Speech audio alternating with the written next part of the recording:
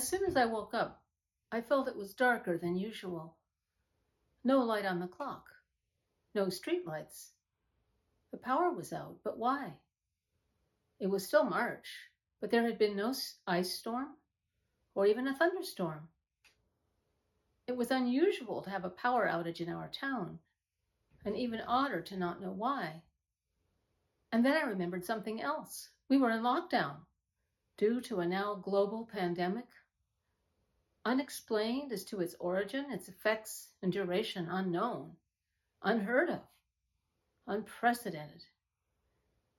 Curious as to how widespread the outage was, I looked at my phone, but of course, no power, no Wi-Fi. More surprising, my cell service didn't seem to be working either. Was the outage more than local? More than regional? How far did it extend? My mind began to put together recent news stories into a scenario which would explain it all. The power outage, the lockdown, the pandemic. Could it be the Russians? The North Koreans? Was this it? The end time? The apocalypse? My thoughts went to the great blackout of August 2003, which shut down power to much of the Northeast and Midwest US and Ontario as well. Then we had relied on the car radio for news, so I headed downstairs and toward the back door. Just as I grabbed my car keys off the counter, I heard a familiar hum, the fridge, and saw the streetlights coming on. I looked at the phone still in my hand. It was exactly 6 a.m. It had been a planned maintenance outage. We just hadn't received the usual advance notice. I had to laugh at myself and the way my sleepy brain had woven together the pandemic, recent political chaos and uncertainty, and this minor disruption of technology I took for granted into a story. It wasn't the apocalypse, after all. Or was it? Maybe not the action movie version of the apocalypse, or the fire and brimstone image portrayed in much religious art, but in the original sense of the word, the sense of uncovering, revealing, in the sense of something which has been there all along, just being brought to light. Perhaps it was the apocalypse. Revelation, after all, but with a small r. What is revealed? There's a phrase which has stuck with me ever since taking a class on Japanese art many years ago. The floating world. This 17th and 19th century style, usually woodcuts, depicts the daily life, customs, and pleasures of a decadent and privileged class within Japanese society of the time. The term floating world suggests that the intricate web of culture, tradition, and lifestyle, and the technological and economic framework it was built on, while presenting a face of progress and stability, even permanence, was merely a froth, floating on the surface of something far deeper and more elemental. It speaks of a civilization woven by human wisdom and ingenuity to address the needs and desires of the moment, and all but unaware of the deep unseen currents and movements of history, of the natural world as well as human activity, and the divine intention and energy driving all. To its inhabitants, or at least those who don't look beneath it, the floating world seems enduring, even eternal, until the seas shift and a swell breaks its surface, revealing apocalypse, the unknowable depths beneath. Back to that dark morning in March 2020. Imagine Italy, an entire country, had been locked down due to a spreading virus that had been a blip on the news feed just weeks before. But worse was to come. NBA basketball canceled its season. Tom Hanks had COVID-19. Everything that was happening was unprecedented, unexplained, unknown, uncharted territory. The way things shifted seemingly from first to sixth gear of change threw us all into fear and uncertainty. Healthcare systems, economic systems, political systems, even social conventions and cultural practices were changing overnight, and all seemed at risk. Nothing would be the same in the face of the novel coronavirus. Novel, new, never before. But, of course, the floating world of human systems has been breaking up, dispersing, and recoalescing for millennia in a constant churn. We are seeing political disruption and resulting uncertainty, fear, dispersion of peoples, separation of families. Is this new?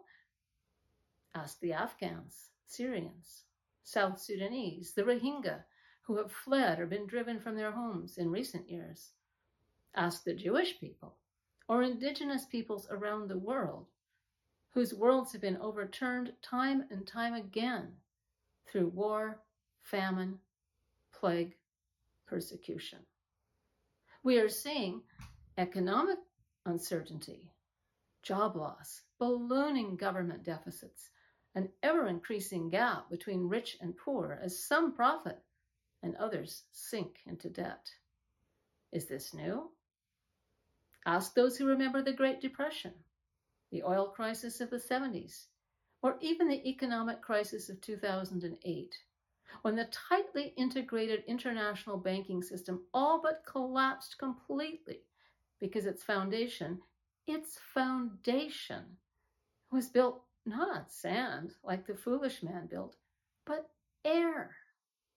The airy froth of promissory notes on mortgages that could never be repaid. In other words, built on nothing at all. Bubbles, the sea foam of the floating world. We are seeing the terror of a novel and seemingly uncontrollable disease, this most recent reminder that one's own body, even if healthy and backstopped by the truly wondrous benefits of modern medicine, is vulnerable to new and unknown pathogens. Is this new? Ask an aged person whose well-ordered life and health maintains a comfortable equilibrium until a small fracture or seasonal flu triggers their entire system to collapse like a house of cards and they succumb. Ask a health professional who sees the sophisticated technologies and therapies of even rich integrated systems overwhelmed by a Hurricane Katrina or a pandemic, apocalypse, revelation. This is the truth of our floating world. It's sometimes beautiful structures finely balanced until they aren't. How convincing they seem, how permanent, until inevitably they break up at the slightest movement of the deeper reality they ride upon. And what is that reality? If the floating world we occupy is the froth of human ingenuity, what can we know about the deep, powerful currents beneath? There is nothing new under the sun, no shadow of turning, from everlasting to everlasting. And yet, I will be that I will be. I bring forth a new thing, a new heaven and a new earth.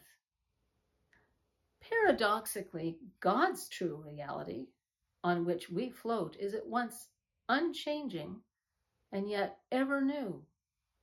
The creative power that brought the universe into being and continues to bring it into harmony with divine intention carries on its work. It is powerful in motion like the wind and constant like the rocks and hills. Compared to the brittle fragility of our floating world, the reality of God is this sea, dynamic, fathomless, eternal. What is revealed? Unknowing. Men's hearts failing them for fear, running to and fro to increase knowledge. Why do times of uncertainty strike fear even into those who seek and pray to a great and good God? Those who can tell many stories of God's care and providence. Why was the power out at our house? How long would it be out? What would happen if it didn't come back on? What is COVID-19? Where did it come from? Will it ever stop? What will happen if it doesn't? It's the unknowing that makes us fearful and crazy, even dangerous, that paralyzes us in the middle of the night. What if? What if I get sick? What if a loved one needs hospital care, but there are no beds? What if I have a bad reaction to a vaccine? What if vaccines are a plot? What if the variants outrun the vaccines? Ironically, it's been acceptance of the limitations of human knowledge that has brought the benefit of modern medicine, among other things. The scientific method is all about starting with what you don't know, asking a question about it, what if, conducting an experiment, and learning as a result. So, a new disease of unknown origin, triggering human behavior that we don't understand, with political and social implications that we can't foresee? The thing is, we've never known, as God knows, either what is coming or even what is past. We don't even know our own thoughts and motivations. It is not in man that walketh to direct his steps. We are not the knowers. God is the knower. His ways above ours, and yet also deeply underlying ours, in that our brains, our organs of knowing, are his creation. His ways are beyond our knowing. We see through a glass darkly, as though looking into the depths and depths of sea. It ain't what you don't know that gets you into trouble. It's what you know for sure that just ain't so. Mark Twain. Except it probably wasn't Mark Twain who said it. We don't know that for sure either. What is revealed? What to do? When in trouble or in doubt, run in circles, scream and shout. A little rhyme my sister used to say. When the power went out unexpectedly against a backdrop of pandemic anxieties, it would have made sense for me to check the local papers for notices of scheduled outages, or to realize that my cell service was slow because my phone was still trying to find Wi-Fi. But not knowing immediately produced anxiety, and anxiety produced adrenaline, and adrenaline led to the overwhelming impulse to do something, anything. When our floating world seems to be breaking up, from whatever reason, whether war or social or political instability, or changing climate, or a world pandemic, or even a personal health scare, and we feel in the dark, confused and afraid, the impulse is to do something, anything. Run in circles, scream and shout. I often think of Naaman, whose story is told in 2 Kings 5. Great and admired commander in the Syrian army, he was afflicted with leprosy, which in natural course would eventually render him outcast from everyone and everything he valued. His wife was told of Elisha, the prophet and healer, by her Israelite slave girl, and Naaman went with full retinue to the prophet's home to seek a cure. He expected to be given some great task to carry out, or at the very least for Elisha to perform a magic ritual of healing and remove his disease, when instead he was instructed, not in person, but by the prophet's messenger, to simply go to the Jordan River and bathe 7 times. The commander was incensed and humiliated. There was nothing in the instruction or the way it was communicated that acknowledged either his high position or his extraordinary skills and power, by which he might perform a great feat and help effect his own cure. His servants knew him well and called him on it. My father, if the prophet had told you to do some great thing, would you not have done it? How much more then when he tells you wash, and be cleansed. Just do it. To his credit, Naaman listened and showed wisdom in humbling himself to wash 7 times in the Jordan and was healed. This was possibly the hardest and most courageous thing Naaman, the great captain, esteemed by king and people, had ever done. The strength, courage, and strategic skill that had helped him win many other battles were useless against his disease. His floating world was collapsing, and he didn't know how to heal himself. Brave charges against the enemy, do something, would be useless. He had to abandon his ego and his confidence in his own skill and admit that his healing was in hands other than his own. Humility, trust, radical trust.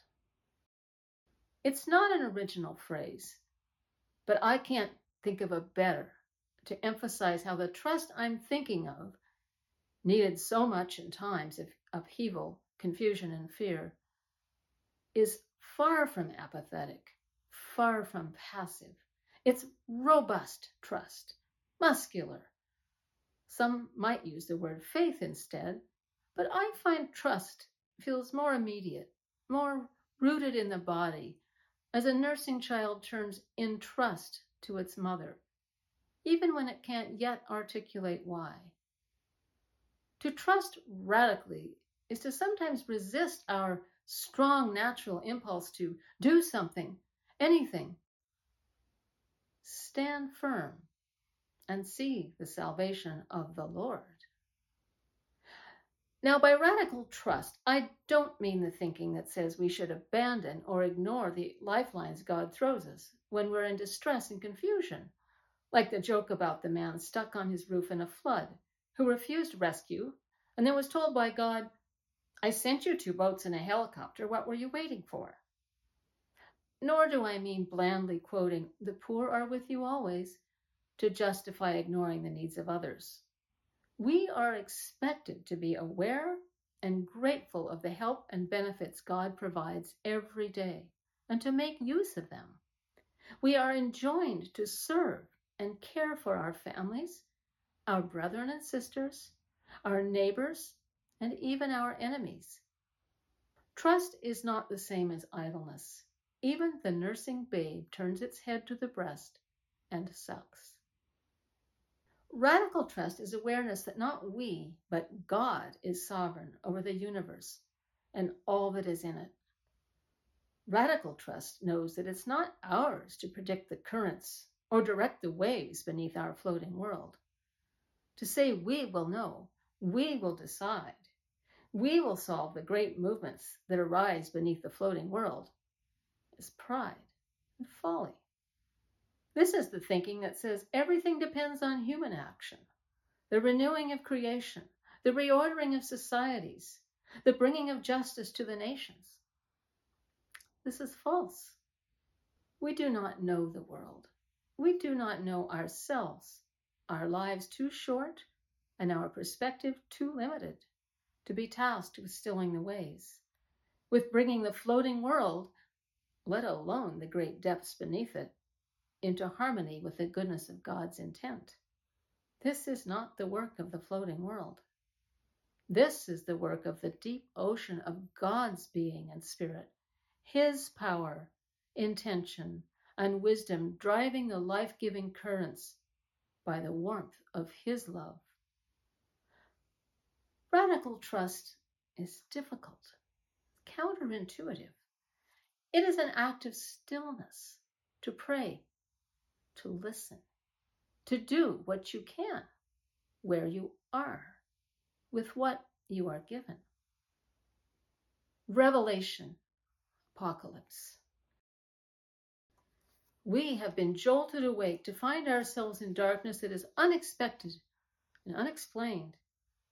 The world that seems so stable is revealed to be merely a froth of human systems floating on the surface of something much deeper, something that is at once dynamic and unchanging, the power and purpose of God. our unknowing is revealed. We cannot see into the depths or into the dark ahead, and our own wisdom does not tell us how to proceed.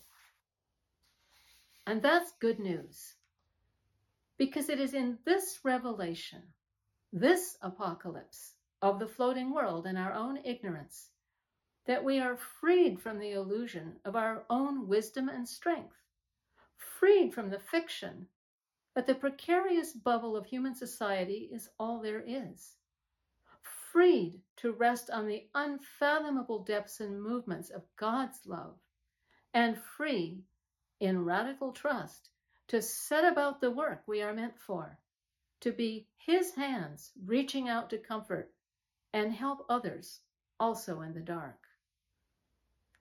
I do not suggest that all things continue as they have from the beginning, or that God's promises are of air like sea foam. It's not at all that transformation of the world isn't coming. It's that it's always been coming, and we of the floating world had forgotten. Strangely, it seems SARS-CoV-2, COVID-19, has not only reminded us, but revealed to us very clearly what we are called to do. Stay home, shelter in place. Be mindful of the needs and vulnerabilities of others. Avoid infection yourself. Wait for guidance from trusted sources. In other words, be still. Love one another. Be holy, set apart. Trust in the Lord. Radical trust. And we will know that like a planned power outage at a set time, which no man knows, the lights will come